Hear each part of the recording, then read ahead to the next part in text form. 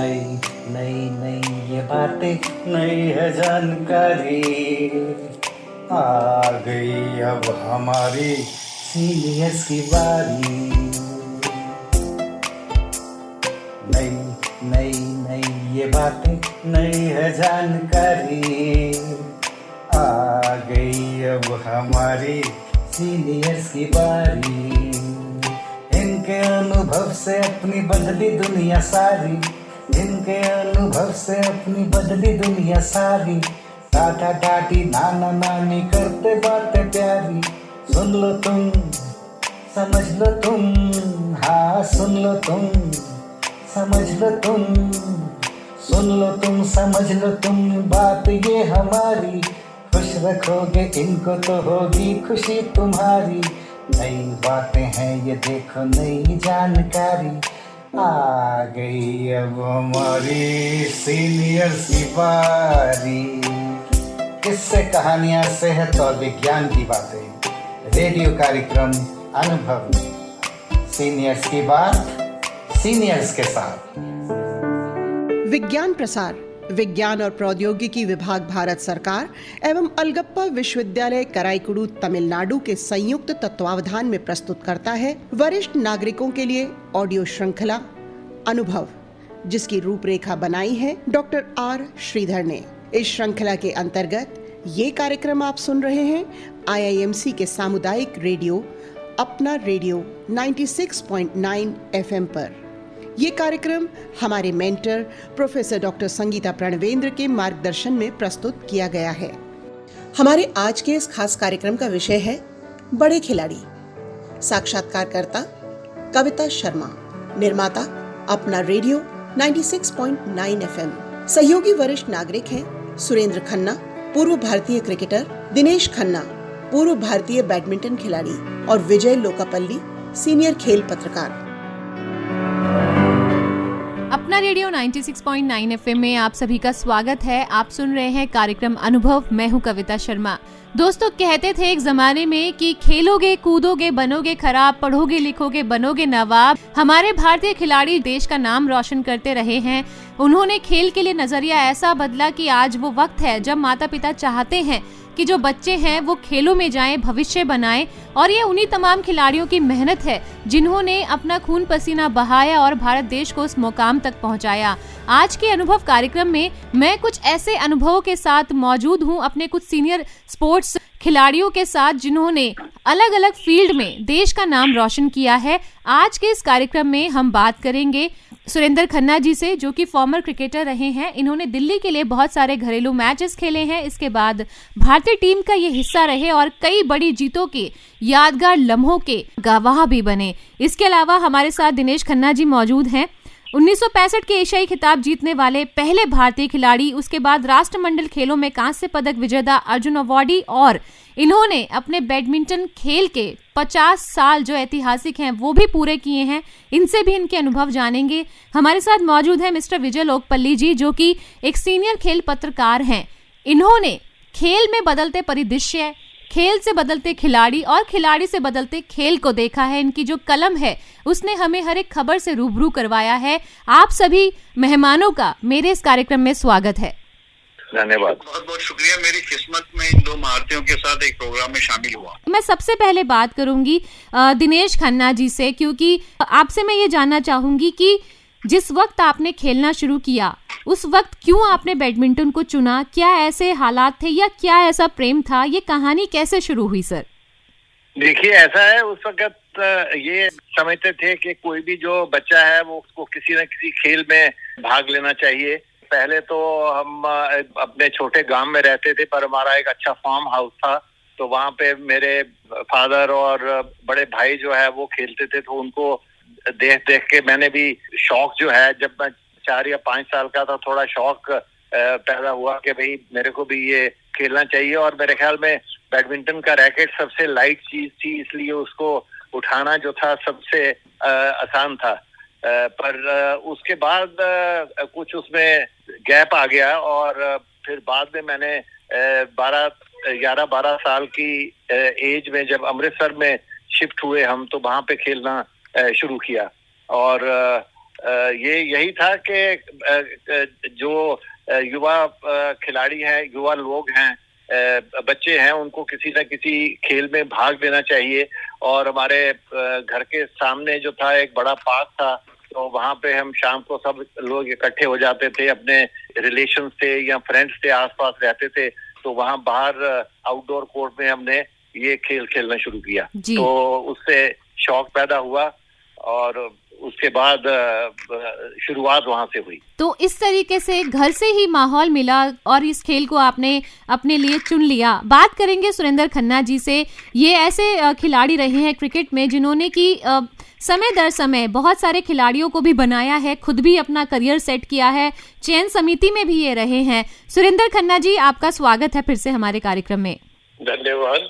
जिस समय के आप खिलाड़ी हैं, जिस वक्त में आप निकले हैं, उतनी सुविधाएं शायद मुझे नहीं पता क्योंकि मेरा तो जन्म भी नहीं हुआ था, लेकिन जिस तरह की सिचुएशन में आप लोगों ने खेलना शुरू किया, उस अनुभव के बारे में बताइए। आप क्रिकेट जगत में कैसे आए? क्रिकेट जो है उतना पॉपुलर नहीं था उस समय। एक हीरो वर्शिपिंग होती है और मेरा ख्याल दिनेश जी मेरे से भी सीनियर है। उस समय फैमिली जो थी वो भी उतना खेलों को, हम जिस middle class, lower middle class, हम मेरे वालिद साहब जैसे पार्टीशन के बाद लाहौर से आए थे। मेरी पैदाइश दिल्ली में हुई, अपना नोवेल्टी सिनेमा के पीछे तोता मैना गली है उसमें।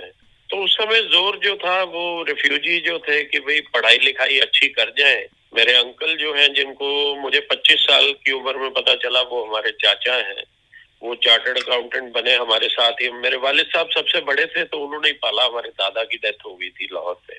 तो घर में माहौल तो पढ़ाई का था। मैं 92-94% नंबर लेता था छोटी क्लासों में। एक ओवरऑल जैसे घर के पास पार्क है उसके अंदर जाके खेला, क्योंकि उस समय ये मोबाइल फोन, कंप्यूटर, लैपटॉप ये चीजें तो होती नहीं थी। इवन जो किताबों के लिए हमें दिल्ली पब्लिक लाइब्रेरी में जाना पड़ता था। स्कूलों में भी बहुत कम जो है वो बुक्स अच्छी अवेलेबल होती थी। Shaktinagar number 1 school, government school में मैं जब पढ़ता था, मेरा क्लबमेट, स्कूलमेट, क्लासमेट था, वो सोनेट क्लब में जाता था। तो उसने मेरे को बोला, वो टोरंटो में Gurcharan Singh left arm spinner होता था, दिल्ली के लिए खेला, बहुत ही बेहतरीन बॉलर था और बहुत ही मेरा जिगरी यार है, बेहतरीन इंसान है। आज भी सोचो 50-52 साल के बाद भी हम थैंक्स टू मोबाइल फोन की रोज बात होती है उसके साथ। तो वो मेरे को पकड़ के ले गया कि तू सोनेट क्लब में चल, सोनेट क्लब में चल। बिरला स्कूल के अंदर उस समय नेट चलता था, तारक सिन्हा चलाते थे। तो बस वहां पे गए और वैसे मैं और खेल खेलता था, जैसे दिनेश खन्ना साहब का मैं बताऊं, को सुन के शायद हैरानगी हो। इनको रिटर्निंग मशीन कहते थे। ये डिफेंस इनका इतना सॉलिड था कि ये थका देते थे अपने ओपोनेंट को। जैसे हमारे गावस्कर साहब थे ना, गेंदें छोड़ छोड़ के फास्ट बॉलर्स को थका देते थे, उस तरह की शैली का खेलता था। फरूक इंजीनियर साहब के खेल के ऊपर मैंने अपने को मॉडल किया था। बैटिंग और ओपनिंग, विकेट कीपिंग, देखो तय ऊपर वाला करता है। जी, हम कितनी बड़ी बड़ी बातें कर ले। कविता, मैं तेरे को एक बात बताऊं, घर वालों ने जोर लगाया कि हम इंजीनियर बने। मैंने चार्टर्ड अकाउंटेंसी नहीं करनी थी, मैंने मैकेनिकल ड्राइंग ले ली। मैंने अपने वालिद साहब को और प्रिंसिपल को कहा फर्स्ट डिवीजन लाऊंगा। मैं नॉर्थ जोन स्कूल कैलकाटा खेलने गया था एक हफ्ता पहले अपने बोर्ड के एग्जाम से, और मैंने फर्स्ट डिवीजन ली। फिर मेरे को ये रोग लग गया क्रिकेट का और मैं हिंदू कॉलेज चला गया। हरी गिडवानी मेरे घर पे आ गया। मेरे फादर से बोला उसने कि जी ये क्रिकेटर अच्छा बन सकता है सर, इसको आप हिंदू कॉलेज में करा दो। खासकर मेरे फादर ने जो है, अब वो है नहीं, उन्होंने मेरे अंकल की जो है वो बहुत स्ट्रांगली कह रहे थे इसे सीए करवानी है, ये जो है पढ़ सकता है, ये बहुत अच्छा है, इसका आईक्यू। लेकिन उन्होंने कहा तूने सीए करनी थी, मैंने तेरे को सीए करवाई। अब ये खेलना चाहता है, इसको 4-5 साल खेलने दे। और मैं, मेरा ख्याल 3 साल में ही रणजी ट्रॉफी में आ गया। 76 के अंदर 77 में मैंने कॉलेज फिनिश किया और 79 में वर्ल्ड कप टीम में, इंग्लैंड में 79 वर्ल्ड कप। 84 में पहला एशिया कप। जैसे एशियन चैंपियन खन्ना साहब बने, हम भी खन्ने हैं तो पीछे थोड़ी जाएंगे, हम भी हीरो बने। तो वो कहावत जो तूने स्टार्ट किया ना कविता जी, वो एकदम दुरुस्त है कि खेल को अच्छा नहीं माना जाता था उस समय। और हम बहुत फॉर्चुनेट हैं, मेरे ख्याल खन्ना साहब की, उनके बड़े भाई और वालिद साहब, उन्होंने सपोर्ट किया। और ऑफ कोर्स हम पढ़ाई में भी अच्छे से करना था। बहुत बड़े अफसर पेट्रोलियम में रहे, मैं head of sports steel authority से रिटायर हुआ। तो हमने काम भी किया अपना निजी क्षेत्र में। इसमें बहुत लोगों का योगदान होता है, सबके कई के नाम में सो जाते हैं। कॉलेज में मेरे प्रभजोत सिंह था, हरी गिडवानी, फिर बेदी साहब, लाटू शाह सबसे बड़े हमारे क्रिकेट। विजय लोकपल्ली जी, आपका स्वागत है हमारे कार्यक्रम में। नमस्कार। खिलाड़ी का काम होता है खेलना और एक पत्रकार का काम होता है उस खबर को घर घर में पहुंचाना। अब जरा आपके करियर के बारे में भी हम जान लेते हैं कि जब आपकी क्रिकेट पर इतनी पैनी नजर थी, जब आपकी बैडमिंटन पे इतनी अच्छी पकड़ थी, आपने क्यों सोचा कि आपको एक पत्रकार ही बनना है और वो भी स्पोर्ट्स पत्रकार बनना है और उन खबरों को हम सब तक पहुंचाना है? कैसे शुरू हुआ सर आपका करियर? मैं खेलना चाहता था पर खिलाड़ी तो बन नहीं पाया। फिर मुझे लगा कि शायद इसके बारे में लिखूंगा तो इससे बढ़िया क्या प्लेटफॉर्म हो सकता है जो मुझे क्रिकेट से भी जोड़े, क्रिकेटर्स से जोड़े और अलग अलग खिलाड़ियों से मेरे संपर्क बने। और विजय सिंह बेदी सर, जिन्होंने मुझे चिट्ठी लिख के दी थी शुरू में कि बहुत बढ़िया काम करते हो, तुम बहुत अच्छा लिखते हो, तो वो मुझे एक प्रोत्साहन था। लेकिन सबसे बड़ा प्रोत्साहन था मेरी माँ, जो मुझे देखती थी, वो मुझे बोलती थी कि तू इतना सब जानता है तो लिखता क्यों नहीं है। तो मैंने क्या ऐसे में पत्रकार बना और मेरी बहुत बहुत खुशकिस्मत हूँ मैं कि मैं ऐसे दौर में बना जब खिलाड़ी पत्रकार की इज्जत करते थे और हम लोग तो हम प्यार करते थे खिलाड़ियों से। हम उनको क्रिटिसाइज कर ही नहीं पाते थे क्योंकि इतनी एफर्ट देखते थे उनकी फील्ड में। अब जैसे सुरेंद्र जी ने बोला कि दिनेश जी तो रिटर्निंग मशीन थे, गजब के खिलाड़ी थे, हम जिससे भी बात करते हैं और मैं उनसे इतनी बार मिला हूँ, गजब के खिलाड़ी। और सुरेंद्र जी खुद अगर आज ही होते तो मेरे ख्याल से ये 8 करोड़ के प्लेयर होते आईपीएल में, इसलिए नहीं कि वो सुन रहे हैं और मैंने देखा है उनको खेलते हुए। और मतलब वो दौर ऐसा था कविता की जब मैं दिन में मैच लिखता था इनके बारे में, शाम को हम जाके खाना भी खाते थे साथ साथ जी। तो वो बहुत अच्छा दौर था और मैं बहुत खुशकिस्मत हूँ कि मैंने ऐसे लोगों के साथ बड़ा हुआ और पत्रकार बना। जी बिल्कुल सर, ये जो सौभाग्य है मुझे लगता है हर पत्रकार के लिए होना बहुत जरूरी है। मैं चाहती हूँ कि इतना आपके जितना सौभाग्य ना हो, लेकिन अगर 10% सौभाग्य भी मैंने कमाया हो तो ये आज मेरा सौभाग्य है कि मैं भी इन इतने बड़े बड़े खिलाड़ियों के साथ बैठकर यहाँ चर्चा कर रही हूँ। बात करूंगी दिनेश खन्ना जी से। जब से अब तक जब आपने खेलना स्टार्ट किया, अगर उस दौर से इस दौर की बात करें तो क्या बदलाव आपको लगता है आज बैडमिंटन के खेल में और कैसा भविष्य आप देखते हैं? पहले तो ऐसा है कि अभी बात हो रही थी कि तब प्रेस जो है हमें प्रमोट करती थी, खिलाड़ियों के बारे में लिखती थी, तो मैं ये कहना चाहूंगा it is important to perform but it is equally important to project. उसको घर घर में जो लेके जाते थे, जैसे ये लोकपाली हैं या ये सारे हमारे जो प्रेस में थे, आर श्रीमान थे, एमएल कॉल थे, रॉन हेंड्रिक्स थे, इन लोगों ने जो है हमारी जो अचीवमेंट्स हैं उनको घर घर में पहुंचाया है। तो अगर ये नहीं होते तो जो स्पोर्ट्समैन है उसको कोई ज्यादा जानता नहीं होता और उनकी इतनी कदर नहीं होती। तो मैं इनको धन्यवाद देना चाहूंगा कि ये इनका जो इनकी कलम है, वो कहते हैं the pen is mightier than the sword, और लिखने में इनके जो पुराने लेख थे उनको देख के पढ़ के मजा आ जाता था। और मैं ये कहूंगा कि जैसे अभी सुरेंद्र जी ने भी बताया, मैंने इंजीनियरिंग की है और जब पंजाब इंजीनियरिंग कॉलेज चंडीगढ़ से जब हमारे इंटरमीडिएट के मार्क्स आते थे उसके बेसिस के ऊपर मेरे को एडमिशन के लिए वहां से जब मैंने अप्लाई किया तो एडमिशन हो गई। तो घर में काफी सोच विचार हुआ कि बैडमिंटन, क्योंकि मैं 2 बार फाइनलिस्ट रह चुका था नेशनल्स का जूनियर्स में, मेरे को इंजीनियरिंग में जाना चाहिए या मेरे को स्पोर्ट्स के ऊपर कंसंट्रेट करना चाहिए। पर फिर यही फैसला हुआ कि भाई ठीक है, स्पोर्ट्स तो है जरूरी पर करियर अच्छा बनाना भी जो है वो भी एक बहुत जरूरी है। तो इसलिए मैंने इंजीनियरिंग कॉलेज जो है वो ज्वाइन किया 1959 में जी। और चंडीगढ़ में ज्यादा फैसिलिटीज नहीं थी बैडमिंटन के लिए, इसलिए जो थोड़ा मेरा ग्राफ है वो ऊपर नीचे रहता रहा। और 1965 में मैंने अपनी इंजीनियरिंग जो है वो कंप्लीट की और उसी वर्ष सौभाग्यवश एशियन चैंपियनशिप जो है वो इंडिया में हो रही थी लखनऊ में, और मेरे को 6 महीने मिल गए वो प्रैक्टिस करने के लिए और ट्रेनिंग करने के लिए, और जिसका नतीजा बहुत अच्छा हुआ कि मैं पहला भारतीय खिलाड़ी था जो कि एशियन चैंपियनशिप का खिताब जीता। जी। तो सर अब अगर और अगर तुलना करें तब की और आज की, तो देखिए हम खेलते थे बिल्कुल अपना पैशन तो होना ही चाहिए किसी भी खिलाड़ी में, पर हमारा और कोई इंसेंटिव नहीं था। यही इंसेंटिव था कि भाई हमें अच्छा परफॉर्म करना है अपने लिए, अपने देश के लिए। और जब हम खेलते थे तो यही होता था टॉप ऑफ द माइंड में कि भाई हमें कुछ देश के लिए करके दिखाना है। और कॉमनवेल्थ गेम में पहली बार 1966 में बैडमिंटन को शामिल किया गया और मेरे को खुशी है कहने में कि मैं कांस्य पदक जीता और पहला भारतीय खिलाड़ी था एक बैडमिंटन में पदक जीतने वाला उस चैंपियनशिप में। और उसके बाद ऑल इंग्लैंड के भी सेमीफाइनल में पहुंचा मैं 1966 में और अच्छा रहा जर्नी मेरा। 1976 तक भारत के लिए खेला मैं 15 साल के करीब, 1961 से लेकर 1976 तक।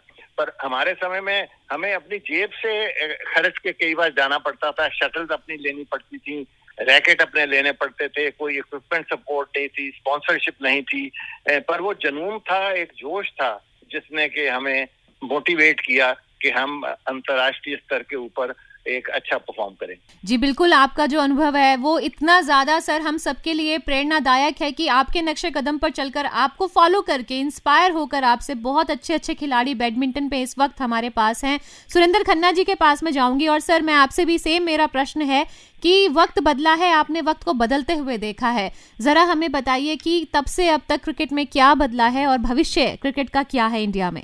टेक्निकल उस पे देखो तो आज भी क्रिकेट जो है वो 22 गज की विकेट है, स्टंप्स की हाइट भी उतनी है, गेंद भी 5.5 पौने 6 आउंस की है। हाँ, पिंक, व्हाइट और रेड जो है वो फॉर्मेट्स बदल गए हैं और सबसे जो बदलाव है कलर्ड क्लोथिंग आ गई है। रूल्स जो है वनडे T20 में बल्लेबाजों की फेवर में हो गए, बैट इक्विपमेंट बहुत अच्छे हो गए, लाइटों में मैच शुरू हो गए। हम लोग उस समय खेलते थे अपने शौक के लिए, देश की सेवा के लिए, स्टेट की सेवा के लिए। मैंने दिल्ली को पहली रणजी ट्रॉफी जिताई। मैंने जब पहली रणजी ट्रॉफी दिल्ली जीती तो विकेट कीपर, बतौर विकेट कीपर होते हुए चंद्रशेखर प्रसन्ना के ऊपर बैंगलोर में, कर्नाटका में, उनके घर में सेंचुरी इन ईच इनिंग्स मारी। I am the only wicket keeper to do that जी।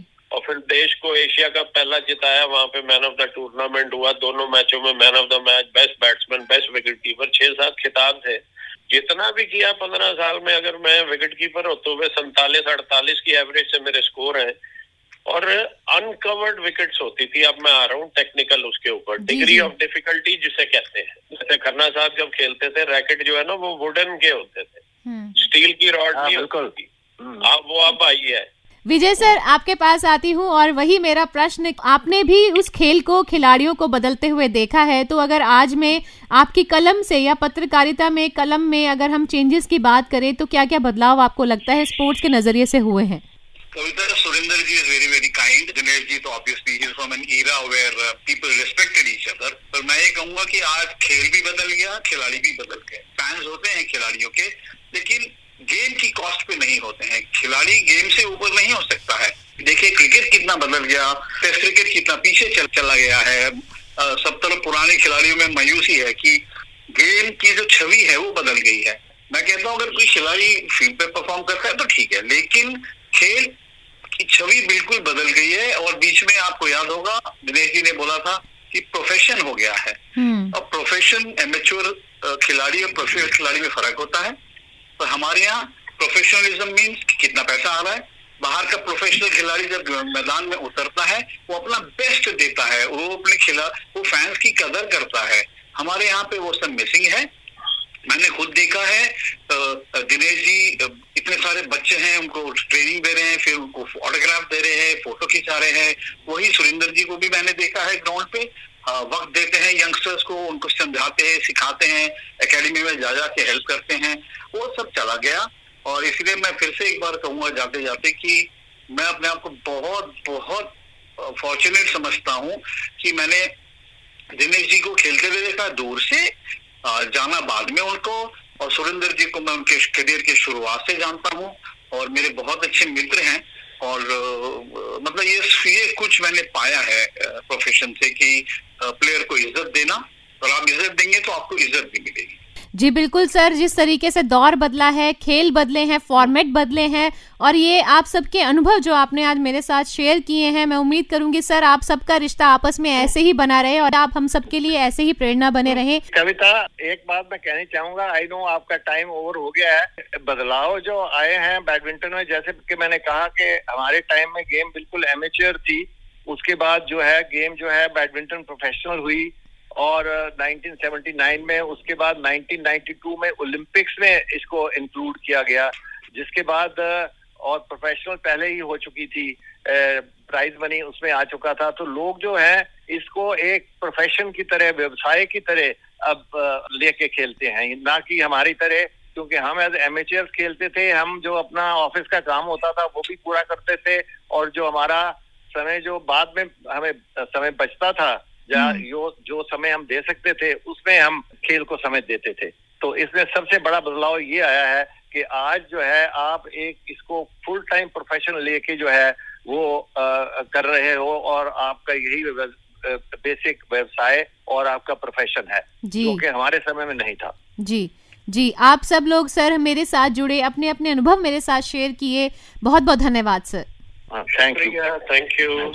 तो दोस्तों, जिस तरह से हमारे खिलाड़ियों और वरिष्ठ पत्रकार विजय लोकपल्ली जी ने बताया है कि किस तरह से खिलाड़ी और एक पत्रकार के रिश्ते रहते थे, उन्होंने हमेशा से देश को प्रायोरिटी दी और वो देश के लिए ही खेले। लेकिन आज के वक्त में जो सबसे बड़ा बदलाव है खेलों में, देश के लिए तो हम अब भी खेलते हैं, लेकिन हम उसे एज अ प्रोफेशन चूज करते हैं। और ये खेलों में सबसे बड़ा एक बदलाव उस वक्त से लेकर इस वक्त तक रहा है, जिसका अनुभव mister Surendra Khanna, former cricketer, mister Dinesh Khanna, former badminton player, और विजय लोकपल्ली जो कि सीनियर खेल पत्रकार हैं, उन्होंने हमारे साथ अपने अनुभव शेयर किए। इस कार्यक्रम में सिर्फ इतना ही। कविता शर्मा को दीजिए अनुमति। नमस्कार।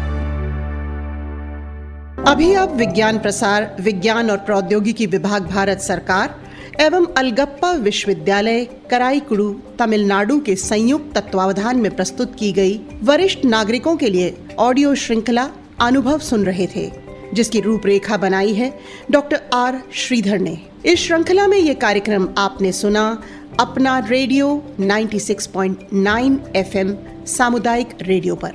ये कार्यक्रम हमारे mentor professor doctor Sangeeta Pranavendra के मार्गदर्शन में प्रस्तुत किया गया।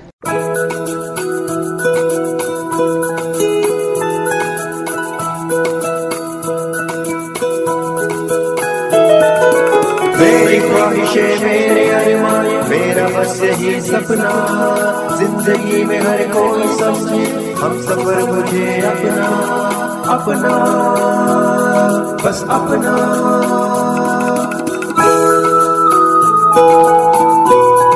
अपना रेडियो 96.9 FM